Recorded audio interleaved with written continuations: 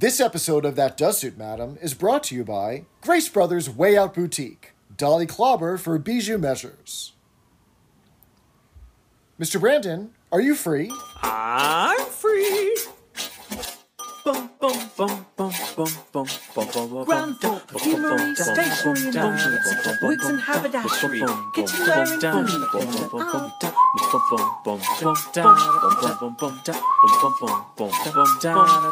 first floor, telephones, juice ready-made suits, shirts, socks, ties, hats, underwear and shoes. Hey, I'm Jeffrey. Ooh, Jeffrey, what a beautiful name. Ooh, and it does suit you. I like you, Jeffrey. I really do like you, Jeffrey. And I'm Brandon, and this is That Does Suit Madam, a podcast about Are You Being Served? Hello, Mr. Jeffrey. Hello, Mr. Brandon. Hello, Unanimous. Hello, Unanimous. Guess what? We are talking about a fan favorite today. Oh my golly gosh, what an exciting episode whose name escapes me at the moment. No, the old order changes, and boy does it, although very briefly. Very, very briefly, but this is a great, great episode. It's got us out of a little bit of a slump, but this one and the next one are crackerjack episodes. I'm really looking forward to talking about this. And we are going to have a whole bunch of people probably listening to this podcast for the first time.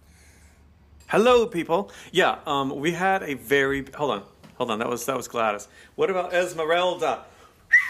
Oh, wait, wrong one. Hold on. Whoa! You got a double dose of that. So new listeners on board is kind of what Mr. Jeffrey, in this episode, he's Mr. Jeffrey, is what he was alluding to. We had a lot of folks head on over to our Facebook page, and so you're very welcome. And who are those people, Mr. Jeff? We've got a whole bunch of new listeners. So we want to thank you and welcome you, Mike, Teresa, Gabby, Tammy, Giles, Guy, Michael, Dave, Gail, Pilar, Billy, Kay, Christy, Sarah, Laura, Marta, Dan, Jim, Micah, Ryan, Joe, and Sarah. And we had some lovely voicemails, which we'll get to in a minute, I think. So what's been going on in the world, Jeff? Like, it's been kind of a ho-hum, boring kind of nothing week, right? Oh, no, nothing's happening. Just that we had the 103rd Supreme Court Justice installed last night. And the Senate is on vacation until after the election. So no movement on the next phase of the CARES Act for COVID relief. So Americans, you're on your own. Yeah, and of course, the election is less than a week away. So when we record these episodes, we have to edit it and, get Mr. Grace's approval and all of this kind of stuff. So it's like a 3-4 day turnaround. So by the time this gets out there, it'll be maybe a couple days away from the election. So what do we say to the unanimous, Jeff, about elections? We tell them to, if you can early vote, go out and do it. A lot of states are starting to crack down about not being able to count ballots after election night. Yeah. The Supreme Court just ruled today about that in Wisconsin. And we know that there's also rumors in Philadelphia and Pennsylvania of something similar happening soon. So if you can early vote, please go out and do it. If you're voting by mail, if you could drop off your ballot, please do that.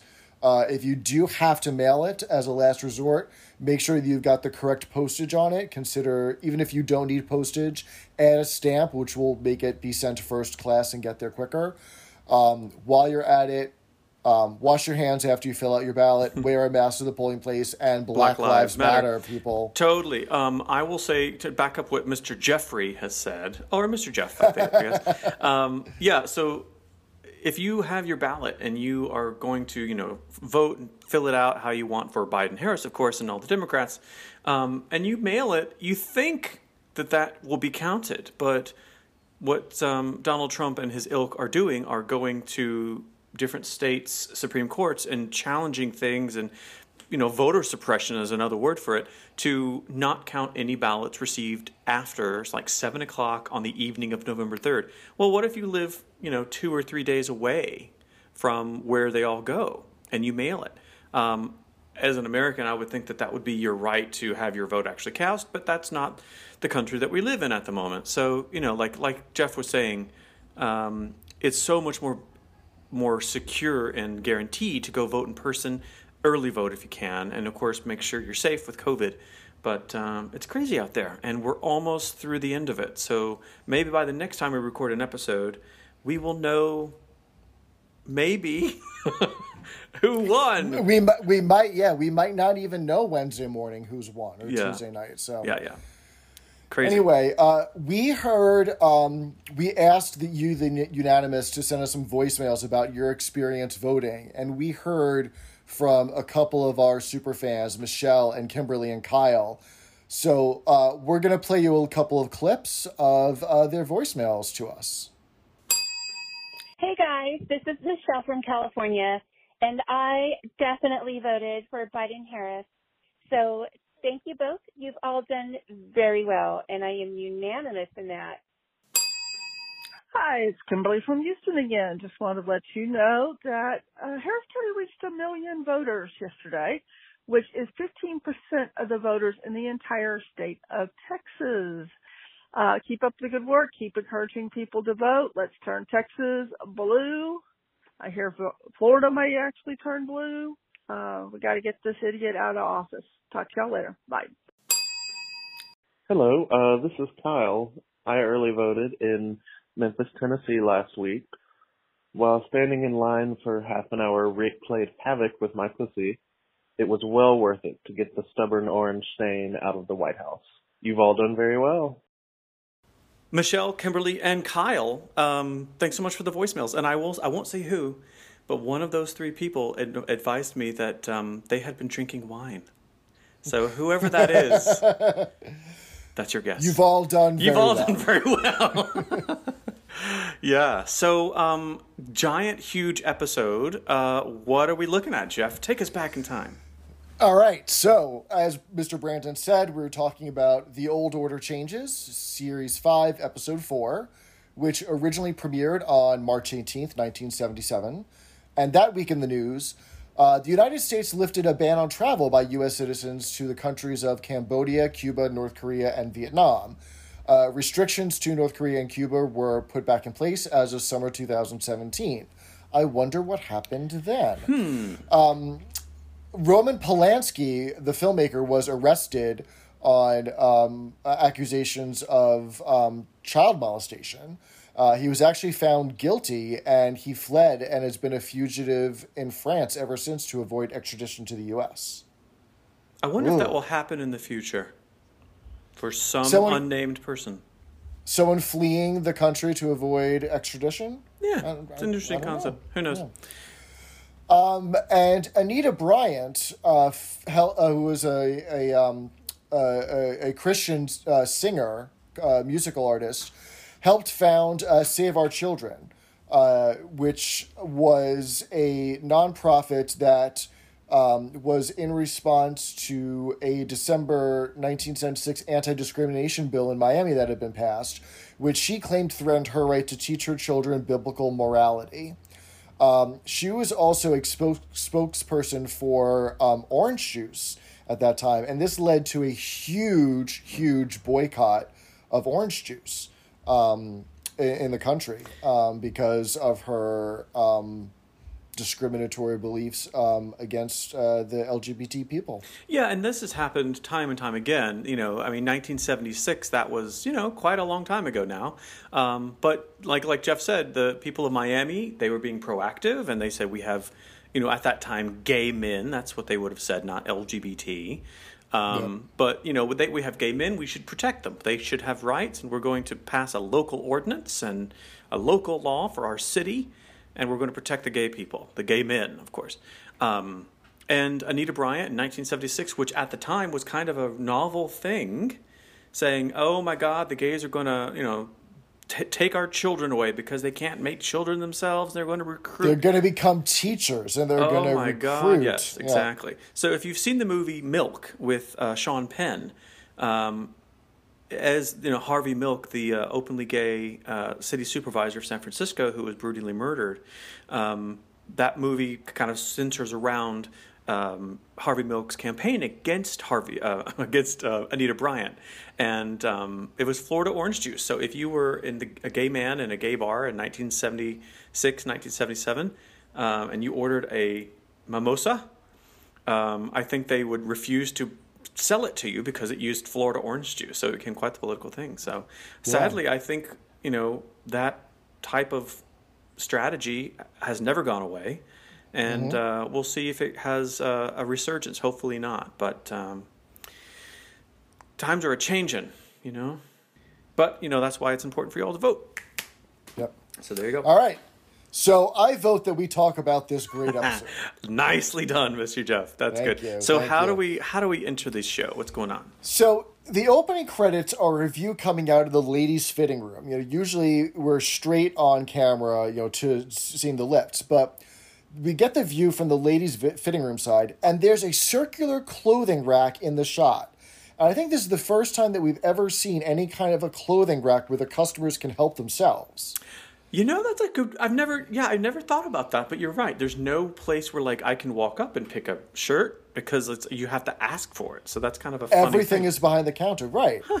And so, it makes a little bit more sense later in the episodes where they've got, they're trying the American approach to selling, but in the beginning when they haven't established that yet, it's a little weird that the rack is there. But anyway. Eagle-eyed Jeff over here. Mr. Lucas and Mr. Humphries are having a chat, and Mr. Lucas is smoking on the floor. He's behind the counter having a cigarette. It's the bell is already gone. And it's just really weird to think about a shop employee smoking during the day. Well, it's weird to think about people in a shop smoking at all, indoors, walking around. right? Weird. Yeah.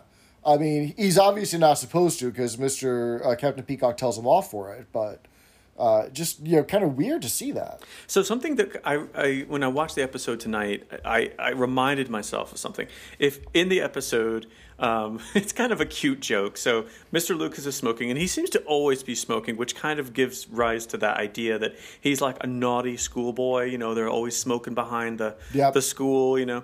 So he's smoking, and then Mr. Humphrey says, "Cool it! Here comes Captain Peacock. Do something with your fag," referring to the cigarette, which is the British term for cigarette.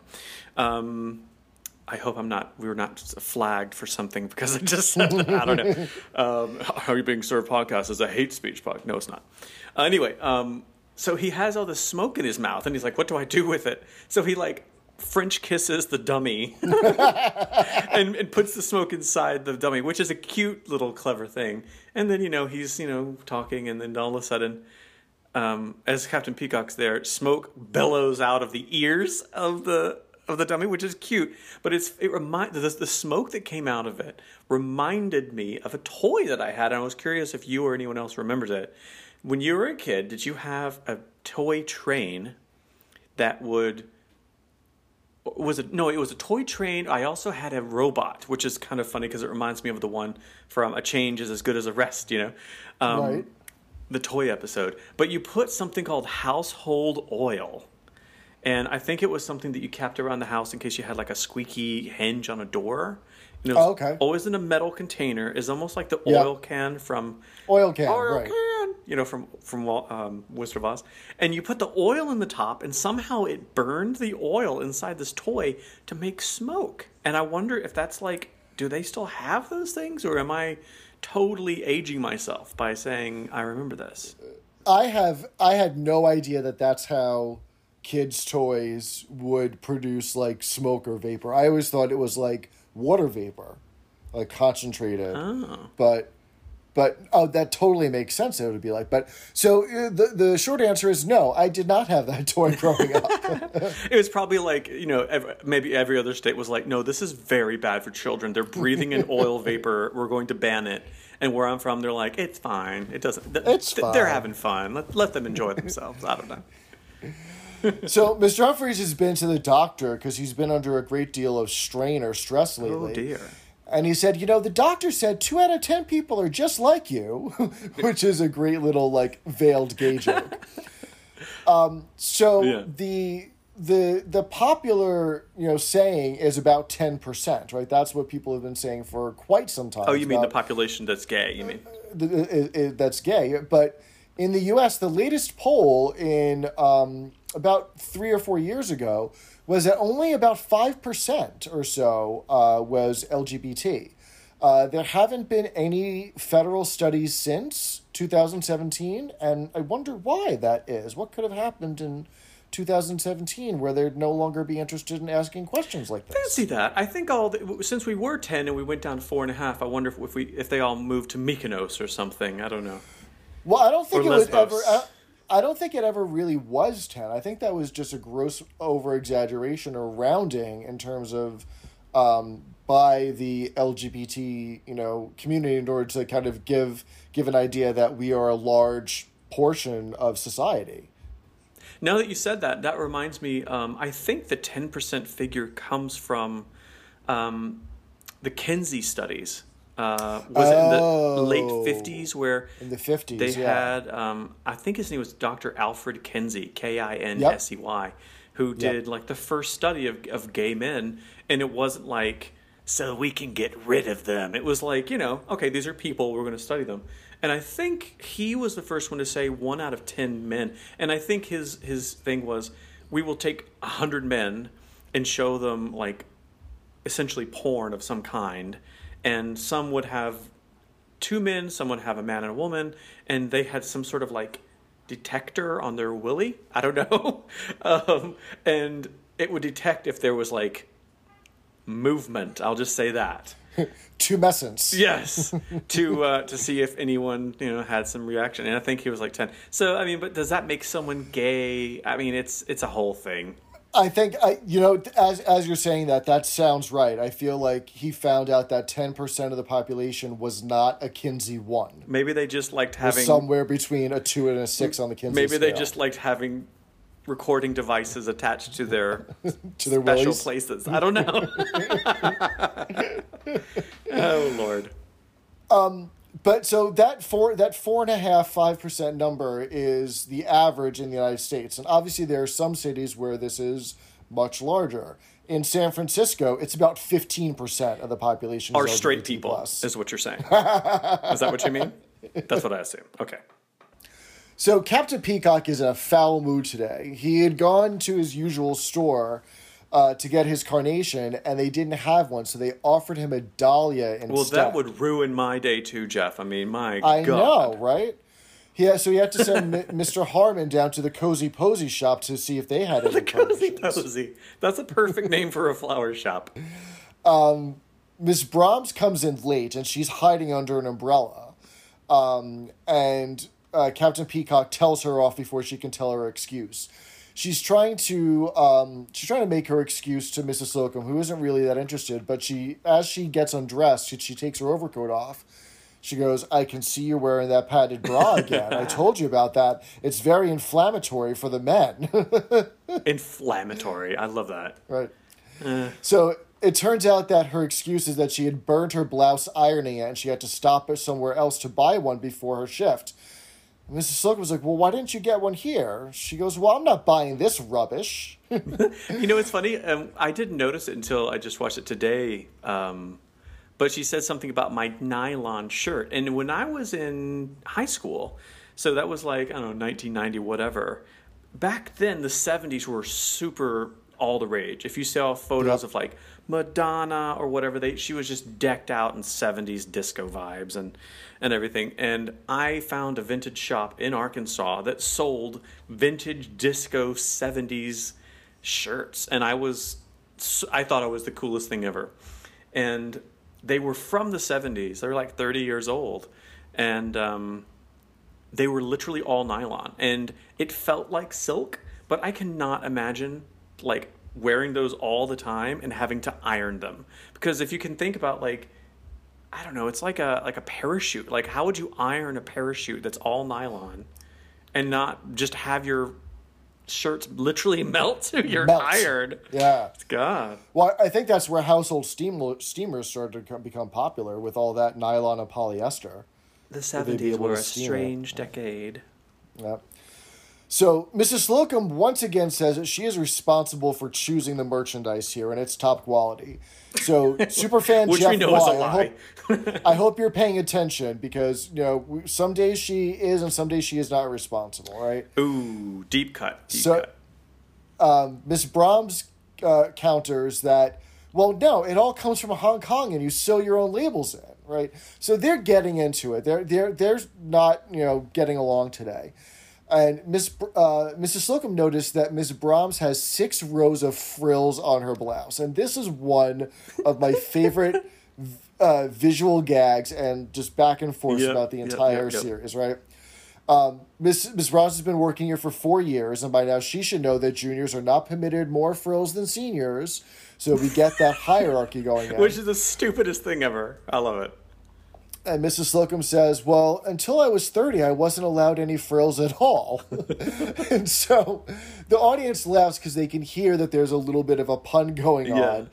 Where Miss Brahms comes back and says, well, after 30, it was too late for her to have any thrills. Yeah, and it's funny because, I don't know, maybe this is a uniquely British thing here, but having one word and knowing the audience assumes the joke that it's actually referring to another word. I don't think I could think of any other example where that has happened. Even in the show, they might make a hint of it, but frills with an F or thrills with a T, 2 completely different words. And I remember being a kid, just not really getting that joke. And I don't know, maybe because we've been spending so much time deep diving into the episodes, it seems like a little bit of a stretch, but maybe that's just me. Well, it's pretty common in the East London accent to substitute the TH sound with an F. If you think about how they count 1, 2, 3. Oh, yeah, okay. That's a good point. That's where she gets it, right? So Mrs. Slocum makes Miss Brahms cut off 4 rows of frills. So Dean from Australia, if you're listening, this is the scene that you should recreate if you are ever on a franchise of RuPaul's Drag Race as Frock Hudson. Oh my cosplaying, gosh! Yeah. So if you're a new listener, and we do have some new listeners, and we have to teach them the ways of the show. So new listeners, hello. Collectively, the listenership of the podcast are called the Unanimous. So you are a member of the Unanimous. Welcome aboard. And we have a mutual friend that we know from the web named Dean Akureri, who has an alter ego named Frock Hudson, who lives in Melbourne, Australia, next to Fountain Lakes. Very nice indeed. It's unusual. It's nice. It's different than usual. Unique, yeah. So he was one of our guest hosts ages ago, and if you go to our podcast list, you'll see his episode, and I don't remember the number of it, but that was a really fun episode because you got the Australian angle about Mr. Humphries and what the show meant in Australia. And we had 2 other guest hosts as well, which were really cool too. That was our namesake episode. That was the one where we with the wedding 10:30 Harry. Oh my gosh, yes. So that is No Sale. That's what that one is. Took me a while to get there. Good one. Yeah. So season 4, episode 1, if you want to go back and listen, new listeners. So Captain Peacock yells at Mrs. Slocum for not following the correct procedure for getting his attention because she wants to go report what Miss Brahms has said. So this sets the stage for all the hierarchy and the protocol that is going to be undone when we go into the American order. I think that scene is one of the best scenes in the show. And the way that Frank Thornton as Captain Peacock is completely embodying his rigid backbone made of steel, his little bowler hat that's on probably a little bit too tight, along with his collar. He is so being that upper crust. Upper crust, that is the perfect word to describe. Upper crust, upper middle management. Someone who's aspiring to be more than he really is, and the idea, that British sense of the impression I give to other people is of paramount importance to my life, which, as we're kind of contrasting later in the episode, doesn't really jive with the American sensibility in a way. The way he says, Mrs. Slocum, To get my attention, I command you to go back to your counter. Raise your hand. If I happen to look in your direction, I will acknowledge you. Then you ask if I am free, and if I am, like, he gives this whole bullshit, like, instruction manual on standard operating procedure. Oh my! And right? it's so condescending, and he does it with such indignation for Mrs. Slocum, and then it just pisses her off. Yeah. So she goes back to the counter and waves her hand around like she's landing a plane. Yes. Right? Yes, like landing a plane. That's perfect. And out of spite, he ignores her for a second and pretends to adjust the tie on the center display unit. Which is just such an asshole. He was just an asshole on that scene. And, oh she, my God. and she knows it. And she knows that he's ignoring her on purpose. Because they're all ants in a little ant farm. Their whole world means nothing. But inside that ant farm, man, it's the most they're within 5 feet of each other, right? Yeah. So she continues to circle, and he finally looks in her direction and nods. Yeah. Captain Peacock, are you free? And then he calls her over with one finger. He beckons. He beckons. You wanted to say something, Mr. Slocum? Yes. I'm going to see Mr. Rumbold, so get stuffed. Which is cute, because like that is the height of insults in this episode. I don't know. Yeah. It is. No, it's the height of British insults. It's basically British for go fuck yourself, is what it means. Oh, so. I always picture like a stuffed mounted deer or something, but okay. There almost. We go. Yeah, okay.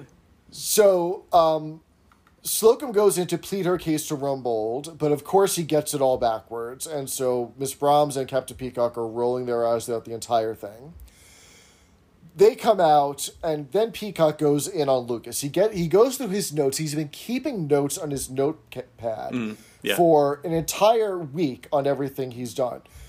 Going all the way back to last Wednesday, where he had his hands in his pockets twice. There was no handkerchief in his top pocket, and he had hairs on his collar. Like, the most picayune details that he's keeping notes on, like he's holding a grudge for. I love how this is really great Trevor Bannister acting, and the writing of this episode.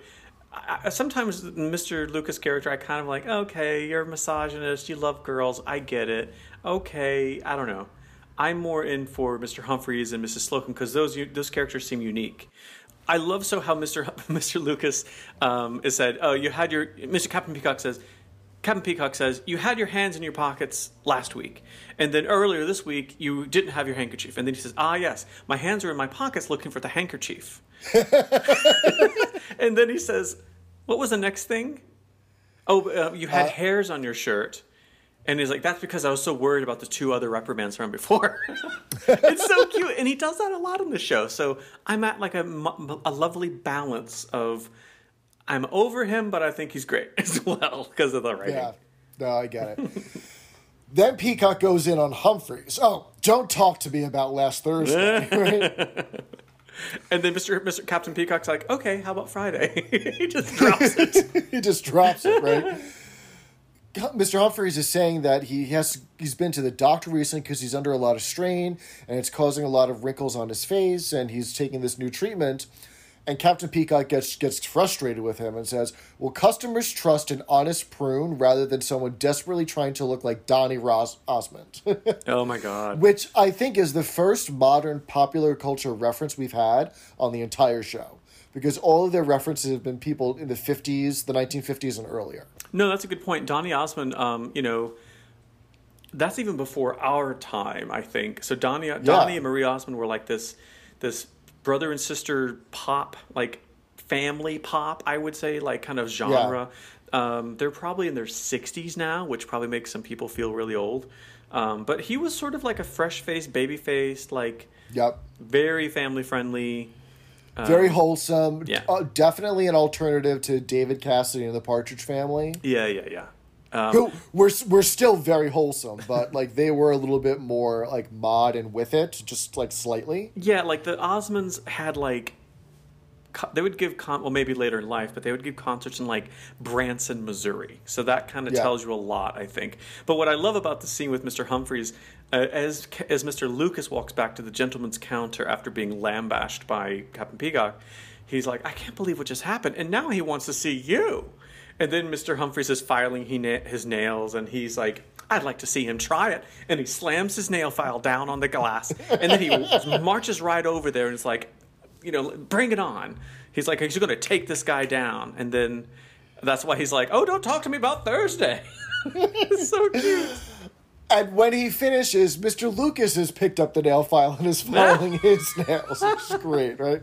They're so cute. So Mr. Harmon is finally back from the Cozy Posy shop and delivering Peacock's carnation. And they ran out of executive red, so he had to choose pink instead, right? So Peacock's a little upset about that. Peacock gathers everyone around to discuss the decline in efficiency and appearance, but Mr. Rumbold comes out and beats him to it and remarks that Captain Peacock is wearing a pink carnation, which is a prime example of this lax attitude and hooliganism. Yes, because Captain Peacock is a hooligan for wearing a different colored flower, right? How strict and how ridiculous is the structure of this department store, right? Yeah. So Mr. Rumbold is saying, well, for 50 years, young Mr. Grace has shown us the way. He's always elegantly attired, polite, and smiling. And meanwhile, guess who shows up just in time? The nurse wheels him in. And he's wearing a white suit, a cowboy boots, and a 10-gallon hat. Like, if you said to somebody in Europe in the 1970s, draw a picture of an American, this is what they would do. Like, it's a caricature. Right? They would probably, they would probably start singing the Bonanza theme song or something. Right. Turns out that young Mr. Grace had just been on a trip to the U.S., and wants to try some of their approaches. He'll spill the lowdown to your bosses, and they'll fill you guys right in. You've all done very swell. Wagons roll. There was a big in the 50s, 60s, and early 70s. A big part of American television was what was referred to as I'm forgetting what spaghetti westerns. The term was. Not spaghetti westerns, but it was really like this rural. There was an emphasis on rural life, right? You had Angie Griffith and Mayberry, and you had Hee Haw, and you had Gunsmoke and Bonanza and the Waltons, right? And a lot of that was exported to other English-speaking countries for entertainment. And so they probably got a lot of viewpoint about what American life was like based on this kind of rural entertainment. Well, of course, a country is also often remembered for the things that make it unique. And, in Europe, you don't see a lot of 10-gallon hats and cowboys, No, you don't. You don't. No, but I was just curious, like, with this, I wondered, because you think of later seasons of the show, they reference Dallas a lot. And I thought, I wonder if this is Dallas. But Dallas, would come on the air in the U.S., maybe 6 or 8 months after this show aired. But, it just goes to show that, in the United Kingdom, even today, you picture cowboys and, horses and the open plains and cowboy hats and stuff. Because, I'm sure there's some of that in South America and Canada, in Mexico for that matter. But it's because, the world knows America through its TV, through our TV and movies. So that's kind of what we look like. British listeners, phone in and tell us what your image of Americans were based on popular culture when you were growing up. Between two gays who have podcasts and talk about 50-year-old UK TV shows. That's one way to look at it. But yeah, so it's interesting because I think there's going to be a later reference to Kojak by Mr. Lucas, which is another American thing. $1 Million Man. So this is a very American TV. Oh, that's right. Yeah. So there you go. I didn't pick up on those two connections. Good point. And another thing, the fact that Mr. Grace refers to the word bosses, because that is seen as a very American word. American term. Which is actually... It was manager, supervisor, or Yeah, and it's interesting. So there's a New York City layer to that. So as the Dutch the Dutch East India Company came over from Holland to what was called New Amsterdam, which would later become New York City, they had, they spoke Dutch. They didn't speak English or French or Spanish or anything like all the other little colonies in the New World. Or Algonquin. Or Algonquin, yes, the native languages, the Algonquin language and all of that. So they had these different terms for things. And then when the English came over and they said, oh, nice little colony you have here, we'll take that, thank you. And then it became New York. Some of the old Dutch words for different things stuck around. And the word for boss came from those very early settlers in like the 1670s in what is today New York City. So the word boss is one of the most New York words ever. And if you think about New York culture, it's a very appropriate word too. Another word is cookie, came from that period. Interesting. And stoop is the word for stoop is a very New York for word. stairs. That's what you have a stoop. So if you're from Holland, I don't know if we have any Dutch listeners, but if you do, that'd be hello. Why don't we head on down to the canteen for a tea break? Oh, I think I might have one of those lovely Dutch caramel waffles for my tea. Wouldn't that be lovely? A stroopwafel? Oh, yum. Das ist gut. No, that's German. Anyhow, I'll learn how to say that is good in Dutch. We'll be right back after a tea break. Hello, Unanimous. This is Mr. Brandon. And this is Mr. Jeff. Did you wake up this morning and think, how could I support my favorite podcast while also letting the world know that I'm a proud member of the Unanimous? Does your morning coffee vessel leave you feeling neither one way nor the other? Perhaps your smartphone cover fails to confirm your charm, personality, vitality, and youth. Worry no more. Visit our That Does Suit Madam online bargain basement shop. They've just come in. You could buy your very own That Does Suit Madam official tote bag.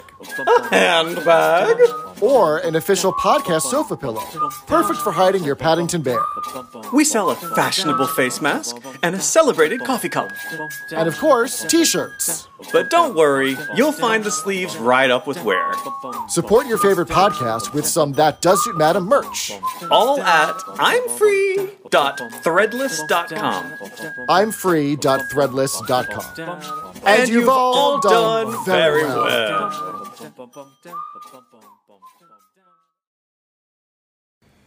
And we're back from our break, and that Poloni who runs the canteen, she's not Bona at all. Brandon, what did you mangiare?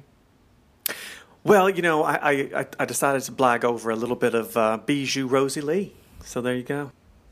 So, Unanimous, if you haven't figured out by now, we are in our new segment where we talk about English things we love, and this segment is called I am unanimous in this. And today we're going to be talking about Polari. What's that, Jeff? Well, Polari is a secret language or an argot that originally came about in the 16th century in England, which was spoken among people in the underworld, people who were criminals, in order to avoid the authorities understanding them.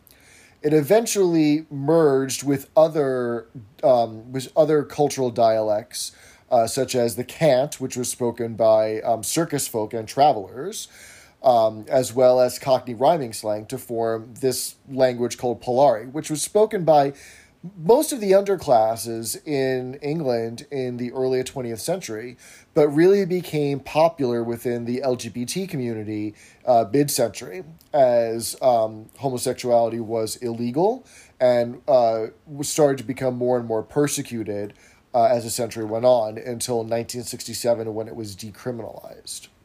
Yeah, I think Polari is such an interesting little snippet of the world. There's so many intersections. Language, kind of the LGBT community. I think it speaks so much about the culture of our community back then, the persecution that they had to figure out a way to exist among. It was so neat, and it was really cool that if you think of London as kind of like, a very metropolitan world, there's a lot of Europeans there, a lot of people from different parts of the world. It's been around forever, too. So in a couple of episodes, we've talked about Punch and Judy. And if you're a fan of Are You Being Served, you know that there's a whole episode. I think it's called the Punch and Judy. Get the sausages. Get the sausages. Yes, exactly. We've not lost our mind. That's just a quote from the show. So wasn't Punch and Judy contemporaries of William Shakespeare? Like it's like 17th century stuff, right? So it's even you're off by about 200 years, but yeah, in England that's nothing. In Britain that's just like a decade in the States. But anyway, so like 17th century, 1600s at least I know, they were using Polari. So Punch and Judy is this very, very famous kind of like classical puppetry that they have in England and the Britain that is a Punch puppet and Judy puppet, and they kind of like hate each other and steal sausages and stuff. It doesn't really matter, but the point is part of the very the canon of their speech includes Polari. So it's this weird, cool secret language that's kind of wrapped up in British culture, and then it's actually featured in this episode. So the idea of discussing Polari on this episode just made sense. Yeah.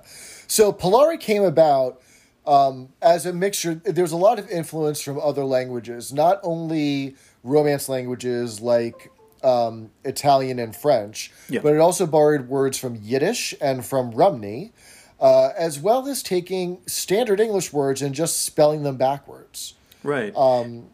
It's cool if you think about, we've talked a lot about on the show Cockney rhyming slang.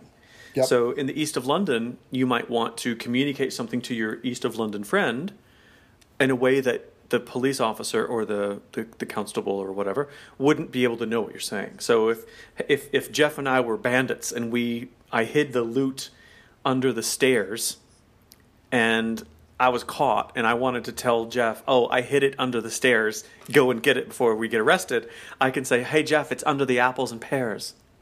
Right? Yeah. And then Jeff would know, oh, it's under the stairs. But the police officer would be like, why is this guy talking about his lunch? I don't understand this guy. He's from the East of London. He's a weirdo.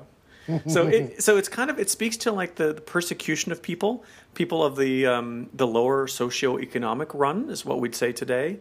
And of course, gay men were definitely part of that. And, as Jeff mentioned, it was illegal to be gay until 1967, which was 2 years before it was in the United States, so at least they had 2 years on us. Yeah, and Polari began to fall out of favor not only because homosexuality had become decriminalized, but the Polari language had really entered the mainstream. It was shown on television and heard on radio, and so mainstream people began to understand the words and incorporate some of the language into their speech as well. So there was no longer this need or ability to really hide or masquerade what you were saying in front of other people, right? I think, even now today in American culture, there are some words that have come over that we all understand. Like butch and camp originally came from Polari, and they are pretty well known in mainstream American English. But another word that is a little bit more popular that's started within the gay community that has grown a little bit is the verb zhuzh, meaning to embellish or to elaborately decorate. Carson Kressley on the original Queer Eye kind of made it popular with that word, and he kind of brought it into popular view. Yeah, and a lot of the words that like in the LGBT community these days can really be directly traced to RuPaul and RuPaul's Drag Race. Because RuPaul as a person really takes words and kind of owns them and takes things in kind of little bits and pieces and blends them together. But a lot of the words that RuPaul uses are from Polari. So it's not him like and his writing staff sitting around making that up, right? Yeah, like what word can we come up with? They're just taking stuff from Polari. So like the word zhuzh, camp, butch, I'm trying to think, yas. Like what he also does is take a lot of words from like the African American community, so of which he's a member.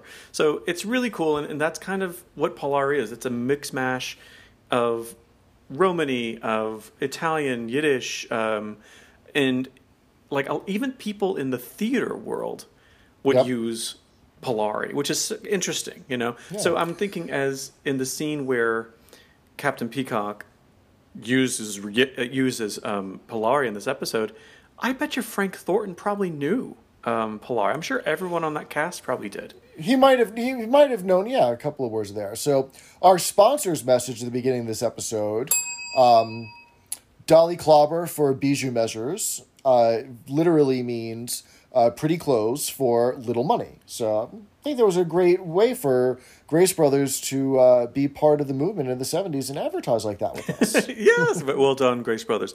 I'll say that, so it was interesting. So there's this basic, if you picture like this, the secret language, which isn't a language, it's more like verbs that you can kind of change so that people outside it's a language game is what it is. It's not that far off from Pig Latin or Ubba Dubba or gibberish or any of those kind of childhood language games that many of us learned as kids. But what's cool about it is it has to be taught, and there's a lot of stuff online about it. It's called an argot, which is words, not a language, but like just underneath a language that is purposely done so that other people outside of your community will not understand you. So you mentioned why Polari isn't around these days. There's definitely a movement, and I think it's really cool. I'm going to kind of look into this myself off the podcast. But as Jeff mentioned, there's at one point in the 60s, it was sort of like outed, which is, maybe that term itself is Polari. I don't know. But there was a TV show that the BBC put on in the late 60s, and it was called Round the Horn. So if you can imagine the secret language from like centuries that straight people didn't really understand. So it was like this little secret. And for some reason, again, we mentioned the theater people kind of knew Polari, and it was just part of the scene. You just kind of picked it up. And it was kind of a London thing. I mean, they already have this tradition of Cockney rhyming slang, and it's just kind of a cute thing that they kind of probably did already a lot. So Polari, sure, add it to the pile. And at least one of the two people who were playing this this gay couple was Kenneth Williams, who was not really openly gay, but very campy. And it was sort of, anyway, that's a whole other discussion. Maybe for next week. But anyhow, so what this couple did on this comedy show, it explained what Polari was. To the unwashed masses. To the unwashed, the very lovely washed, straight masses. So it was sort of like, okay, well, there goes our lovely, unique thing. And there's a whole other idea of heteronormity as gay couples wanted to, or just gay people wanted to adopt the social graces of the majority. They kind of made their lives more and more heterosexual, which is like, if we had our own language, we're not going to use it because we want to be accepted. Very Mattachinist, very heteronormative. Right. Try and blend in rather than stand out. Right. So the use of Polari literally separates you from other people. Yeah.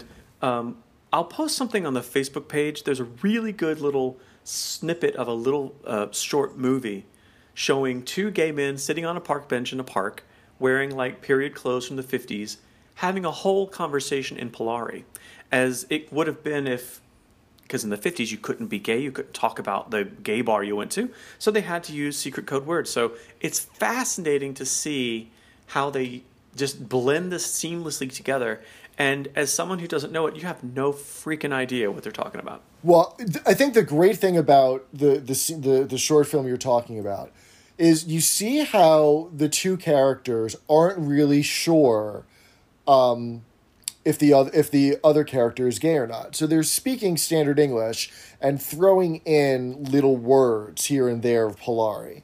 Which is kind of like, are you? I am. Right, until they can firmly establish that they can both fluently speak Polari, and then you see them get comfortable with each other. Yeah. Right?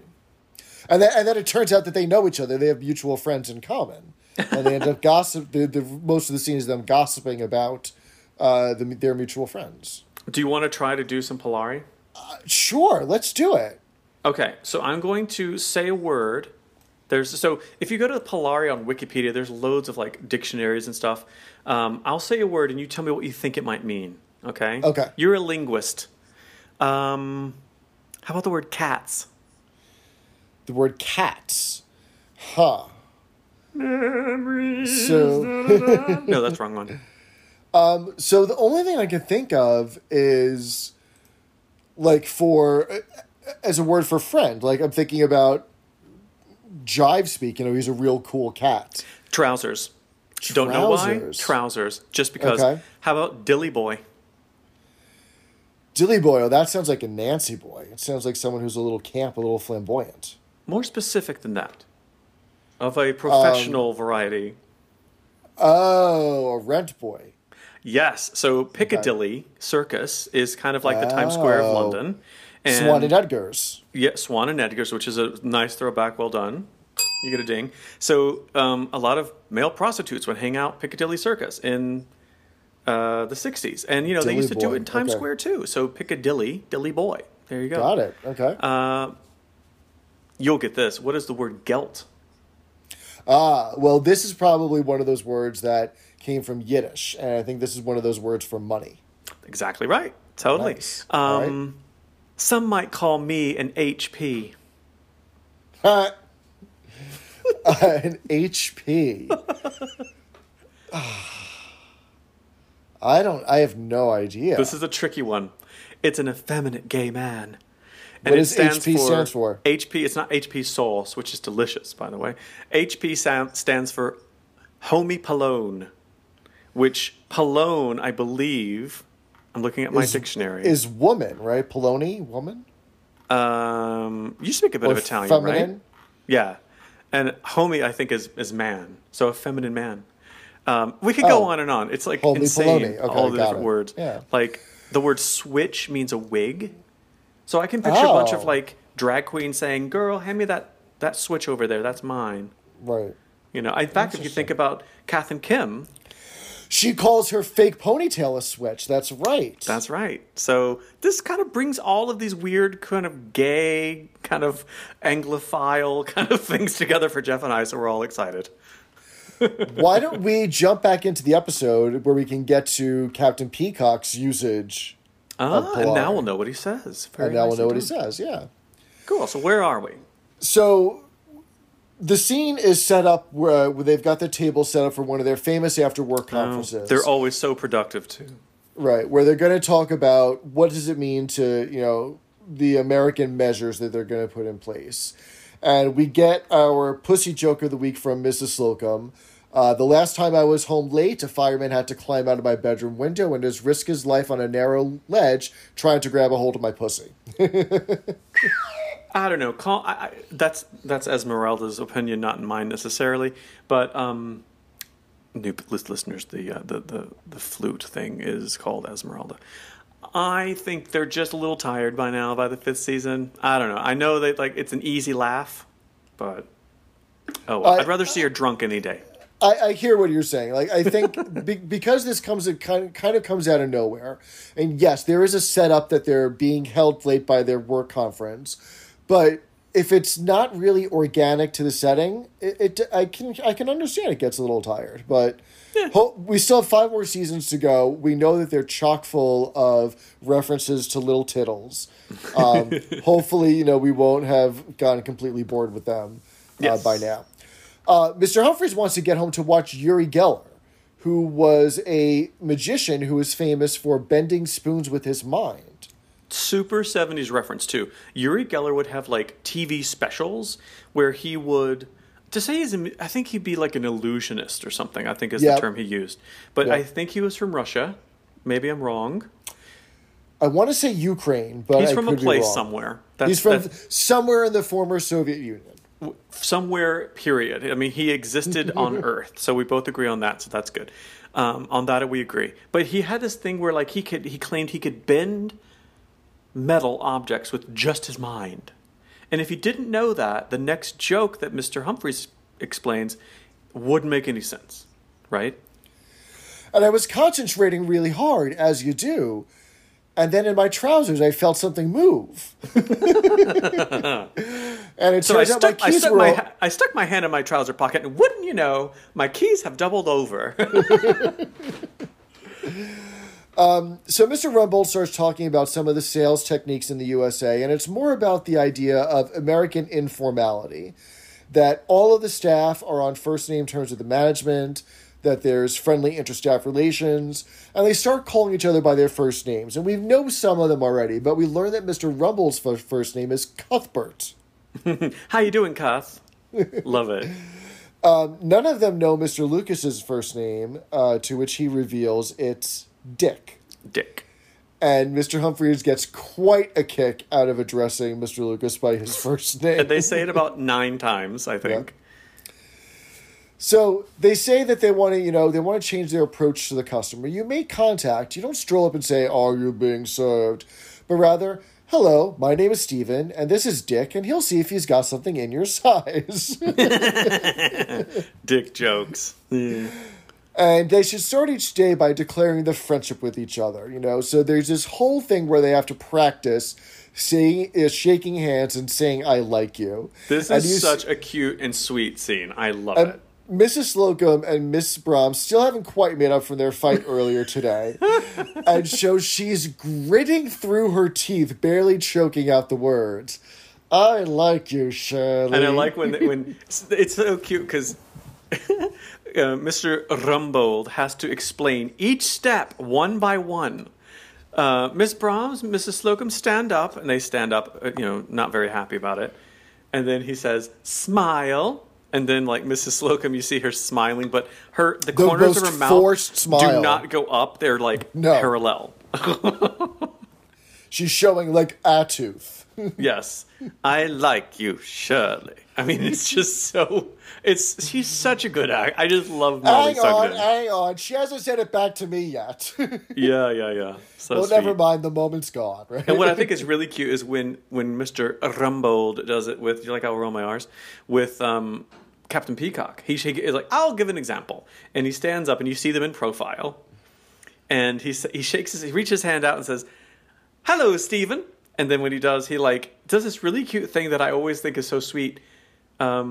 Nicholas Smith does this thing where he kind of pulls his chin back, almost as this very satisfied expression. I don't know. And then he says, Captain Peacock says, "Hello, Cuthbert.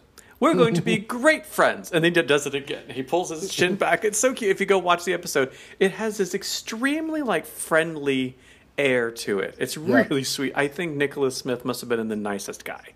Yeah. It's a sweet scene. So next Monday, the store is decorated with modern clothes, pink light. There's music playing.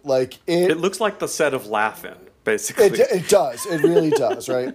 And so one by one, the characters are coming dressed in their normal attire, right? So Shirley comes in chewing gum, wearing a boho cream-colored peasant blouse with gold lame trousers. With wings on her sleeves. With wings, right? And not quite thigh-high boots or go-go boots, but pretty tall gold boots that match the trousers. She could have been Stevie Nicks' body double, basically. Really good description. Yeah, Thank you. I'll give myself a ding on that one. Meanwhile, Dick comes in smoking a cigarillo, wearing a denim vest, no shirt, a denim painter's cap, jeans, and a safety pin through his left ear. So, a question, did any straight man ever dress like this at any point in time throughout history? Well, don't look at me. I mean, some of those photos of people's uncles with the short shorts and a tank top, and you're like, you're gay, you're not gay, you're straight, Uncle Fred, or I don't know, the 70s were a radical time in fashion. So Mr. Lucas is also wearing a medal that says "Jim fixed it for me," and this was a reference to Jimmy Savile, who had a show where he made children's wishes come true. And this is kind of an ish moment in modern times because in 2012, a year after he died, all of these allegations came forth that he abused some of the children who participated in the show. So, yeah, I mean, this whole thing is hard. It's it's unfortunate that, it's fortunate that we don't know about this, but it's also unfortunate because so much of British popular culture in the 70s and 80s kind of centers around this really sleazeball-ass guy. Yeah. So for the easiest way to describe this, I think, because I watch a lot of documentaries on him, just because in the 70s and 80s, I watch a lot of British TV, he was always brought up. And he used to host a lot of, specials on TV, and he was well-loved. Yeah, he was. I think the easiest way to explain it, it's like Mr. Rogers was also... What if Mr. Rogers was as beloved as he was, but also did, hosting TV specials and Christmas specials on TV shows where they raise money for poor, sick children in the hospitals. And then Mr. Rogers dies, and then a couple years later, it turns out he was like abusing all of the children that he had worked with for decades. That's kind of what Jimmy Somerville is. Excuse me, not Jimmy, that's the singer. Jimmy Savile. Sorry, Jimmy Savile. So it's just this horrible black stain, but but a good eagle eye. I was trying to figure out what that medal said. So. The lift girl is also taken to wearing normal clothes. She's got a purple sequin top and some black hot pants. I know, like good little eye there. It's like they could have not even have her be seen, but nope, they put a hot pants on her. Ernest comes out wearing a navy blazer with awning stripes and khakis. Reminds me very much of like what a seaside busker would wear. Oh, like, yeah. You know what I mean? Like something like kind of maybe, late term vaudeville. No, I see. Maybe like 30s vaudeville, yeah. Yeah. Of course, I'm thinking he looks very much like what's the guy? The Eaton man from the next episode. What was his name? The one from Somerset. Sir Richard Ryan. Sir Richard Ryan. By the way, I've gotten a compliment on my Eton accent. Thank you very much, Ms. Julia. Appreciate that. There you go. So the characters on the show, if you have to think about it, is 1977. If you're 70 years old in the show, you don't have casual dress. This is what you wear on weekends. You're an old guy from 40 years ago. So when you were in your 20s, it was the 1920s. So people didn't have T-shirts and shit back then. If you went out on a date, or like not a date, if you were like on the weekend, you wore like a suit. I mean, you didn't wear a tie, or maybe you wore like a bow tie. But like the idea of casual, everyday street clothes like Americans, man, is a very weird concept. And you see that in his outfit. Like he's going to work in a laid back outfit, but it looks like a freaking suit. So that's kind of interesting. Betty comes in wearing her old uniform. She's, not interested in playing the charade, but she tears it away to reveal a multicolored sequin vest and rainbow tights underneath, right? Which very well. I love this it. does look like what she would wear out at the pub with Mrs. Axelby. I love that Mr. Rumbold says, "But Mrs. Slocum, we want to see that warm and friendly side that you don't often see." And then she says, "Very well," and then like takes off the Velcro back of her outfit and exposes the multicolored rainbow effect of all of her glory. So good. Claiborne Wilberforce comes in to grand applause wearing a neon green lame suit, green high heels, a T-shirt that has "I'm free" spelled out in glitter, and Elton John sunglasses. I don't know if in any other episode does the audience clap more forcefully than when he descends those stairs, when the lift doors open. Because like each person coming in, first it's Miss Brahms, then Mr. Lucas, then Mr. Granger, and they're waiting for him. And he always comes last, right? Except, in this case it's Captain Peacock. But man, go and watch that scene. They're like pulling their hair out. It's so cool. And he's wearing an almost identical outfit to what Elton John wore 4 years prior in 1973. And it's like this lame, it's a fabric you don't see anymore, but it's almost like it's very, very shiny and reflective, yet it's fabric. It's hard to describe. And it's neon iridescent green, looks like $1 million. If there ever is an Are You Being Served convention, and we have mentioned this a couple times, that would probably be the winning outfit for the costume contest. And finally, we see Captain Peacock, who arrived in formal dress, and so Rumbold sent him over to the Way Out Boutique, our sponsor, in order to get him kitted out. And he comes back wearing an afro and a dashiki. This style of clothes is typically associated with people of African descent. I thought dashiki was something it's like a cucumber sauce. No. So yeah, it's just a little strange in 2020 to be seeing him wearing this, and that it was of the time that there were people who were not black that did wear it, but it seems a little odd to be, with today's eyes, to be co-opting that. Well, for me, I hear what you're saying. My first blush is that I read that as more 60s. I mean, it felt very like 1968 Summer of Love, a decade prior, but... And that would be right on par with Grace Brothers to think that they're having modern clothes, but they're already 10 years past trend, right? No, that's a very good point. Right? Yeah. So a customer comes in who is wearing, a white customer comes in wearing a turquoise dashiki and afro, and he comes in asking for trousers. And so he's met with the floor worker, Captain Peacock, and, immediately they think that he thinks he's going to hit it off with him. This customer is played by Jeffrey Holland, who was more well known for playing Spike Dixon for most of the run of Heidi High, as well as James Twelvetrees on Urang Milord, both which were Croft and Lloyd shows. Yeah. And he does come back later playing a customer in The Apartment. Oh, that's a good episode. By the way, tell me what a dashiki is, because I think I know, but I don't know. A dashiki is a very long tunic that is worn by, I think it originated in West Africa, and it's formal wear. If it's worn with pants underneath, it's considered formal wear, but it could also be worn informally without pants. So if I see like men in Abu Dhabi or Bahrain or something, and they have almost it looks like a very white, very kind of formal, like non-form-fitting shirt that goes well past their knees, is that the same thing? It is not. That is a thaub, but to the untrained eye, they could look similar. Dashikis are also usually very well embroidered and very colorful. Oh. One might say they're zhuzhed up as compared to a thaub. And thank you for the 5 stars, very much unanimous. Thank you for that. So Captain Peacock calls out to Mr. Humphreys, strides for the Omi with a Naf Raya, right? So this is his sentence in Polari to make him seem hip. So to break it down, strides is pants. Omi is gentleman.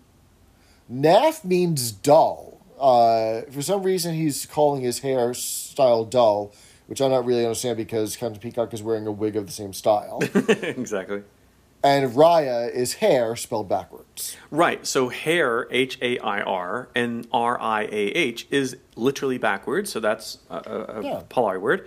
Naff is very much a word that is used in Britain today. Like, especially in London. I don't know if like in the north they use it. But to call something naff is kind of like a lower class way of saying something isn't cool. It's dull.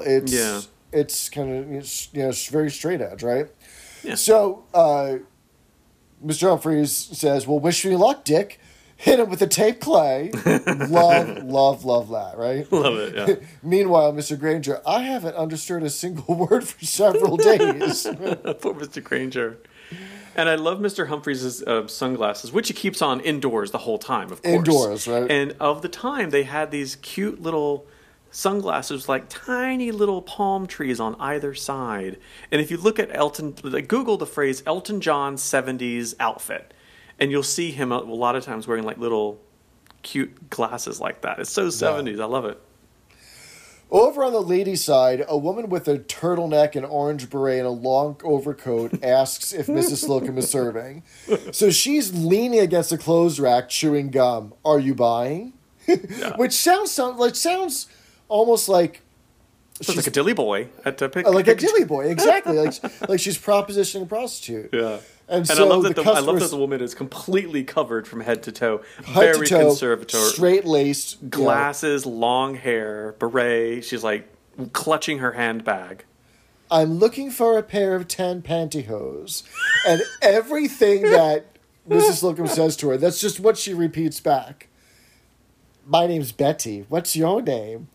I'm looking for a pair of tan pantyhose. Call me Betty. Call me Betty. And then she says, I'm looking for a pair of tan pantyhose. Betty. Comma, Betty. You know. What's your name? Oh, Cynthia. I really do like you, Cynthia. She has no idea how to interact with customers apart from her formality. And so it's like she's hitting on a man at the bar at the pub with Mrs. Axelby. What a beautiful name. Oh, and it does suit you, Cynthia. I like you, Cynthia. She's so cute. And the customer doesn't know what to do, and so she runs away. She's trying, God bless her. She's trying, she's Mrs. trying Slocum. so hard. She just doesn't, she's not of this world. Cynthia is played by Bernice Adams, who does have minor parts in several Lloyd and Croft shows throughout the 70s and 80s, and she comes back as a typist in A Bliss Girl. If you remember that episode, there's a scene where, this has been decades since I've seen it, but I remember her face now that you've said that. She's trying to be a secretary, I think, and she's not a good one. Right. And then apparently they announce that she's fired or she's not going to get the job or something. And she has a breakdown, right? And they zoom in on her face and she has this very thematic grimaced look. And then it fades to black. It was like, this poor woman. And that's her face. That's her. You're so right.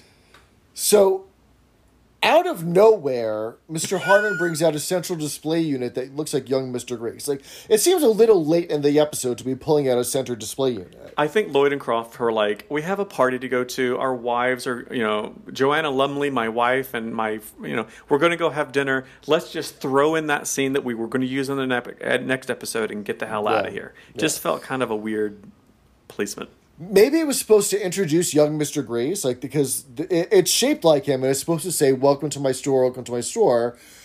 He makes one of his famous adjustments by putting a Phillips screwdriver in the air. It just needs a little adjustment. Yeah. But Arthur English cannot keep a straight face. He breaks throughout the entire thing because he knows what's going to happen, right? So the lift bell rings, and they all are expecting young Mr. Grace, so they get into position in line. So this part hasn't changed. So he comes in wearing a navy Chinese tunic, and they all greet him, "Hi, Big Daddy." Because that's what Americans would say. That's what Americans do, right? Young Mr. Grace has just gotten back from the East. He's gotten some ideas from Peking, and you'll find them all in his Little Red Book. So this is a lot to unpack. There is a lot to unpack with that. So what is the Little Red Book about? What's that? So the Little Red Book is a reference to Mao Zedong, who was the chairman of the Communist Party from 1949 to 1976. And he had a lot of teachings about how to modernize China and how to really benefit and advance the Communist Party. And he put all of his teachings in what became known as the Little Red Book. And it was distributed all throughout China, and everyone had to carry one, and kids were taught it in schools, and people were, quizzed on it at work, etc. And it became very well known just for, his philosophy and his teachings. And it's very weird today, especially since, I suppose he died in 1976, so he probably would have recently died. He was probably in the news That's a true. lot. 1977 is what we're talking about. But of course, Mao Zedong, he's on the famous poster that's in Tiananmen Square, so he's I think he's on the currency, so he's kind of a big deal in the He's the Republic. He's the father of modern China, yeah. And of course responsible for the Cultural Revolution, which is responsible for the death of how many millions, who knows, but a very weird figure in Chinese history, so a lot to unpack there. But for our purposes, for our lovely show, he had a Little Red Book that, And so young Mr. Grace is, getting rid of the American idea, but he still wants to let the staff know that they've done a good job. So he tells them that they've all done very welly. I didn't get that. I explain what that welly is. That supposed to be Chinese or something? He's mocking East Asian speech patterns in English, right? So much like in the entire Mr. Cato episode, Whatty Wanty. Oh. Yeah. Okay. Well, I think it's a good thing that I didn't get that the first time around, because it's not a thing that's proliferated in culture, I hope anyway. But another one of those, Ish. Yeah. So, Mr. Branton, who are we going to meet next week? We're going to meet a whole new cast of characters next week, aren't we? Well, I just came back from Monte Carlo and I lost 40,000 pounds. Next week is one of the top 3 fan favorites, as determined by our scientific poll. Ladies and gentlemen, ladies and gentlemen, Lady Weeble Smith. Yes, it is the takeover, where they all have to pretend to be the upper crust shareholders in order to save the store. And randomly, a up-and-coming East London rubbish salesman that Mr. Harmon gets to play. You know, it just fit them perfectly. It's crazy. That is probably one of the best episodes. And I gotta say, the end of this one, Deus Ex Machina at the end with... Yep. Yep, he just kind of comes in and puts an end to the He's like, American you know what? ways. Never mind. I figured it all out. It's all right. Here's another thing. And fade to black. There you go. Yeah, a lot of good costumes. This is one of the best Elton John / Mr. Humphries outfits, I'd say. Yep, I agree. I really like you, Cynthia. Like, that is a cool part of this episode. But all in all, like, once you get past, like, the Way Out Boutique, which, by the way, them transforming the floor by putting, like, drop cloths on the other, like, displays that didn't look very cool. It was like, okay, not so great. But there really wasn't a lot going on in this episode. There's not a lot of plot in this particular episode, but I think it makes up with, there is conflict. There's a lot of conflict that gets resolved. There's, they're playing with language, which I'm a sucker for. Yeah. There's the visual gags of all of the outfits, and this is a fan favorite for a reason. For what we don't have in this episode, next episode with the takeover makes up for it in spades. It's amazing. Lots of plot. Lavinia Stapleforth, Sir Richard Ryan, Lady Weeble Smith, and don't forget Mr. Humphries cooking. My Yorkshires are falling. I just can't take it. It's going to be a can of soup and a tin opener and 2 straws. Send them back the soup. And then you see, like, the rubber souffle, like, Yorkshire falling, and he's clearly made of rubber.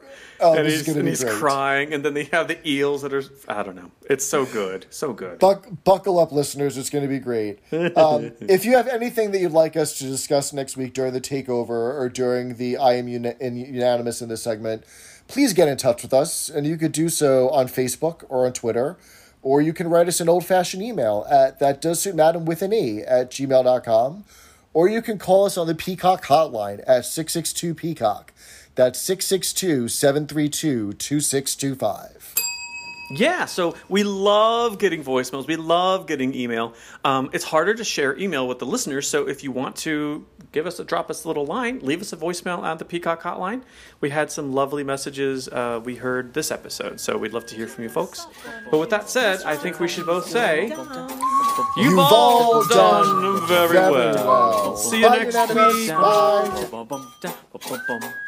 That Does Suit Madam is not endorsed by the BBC, and it is intended for entertainment and informational purposes only.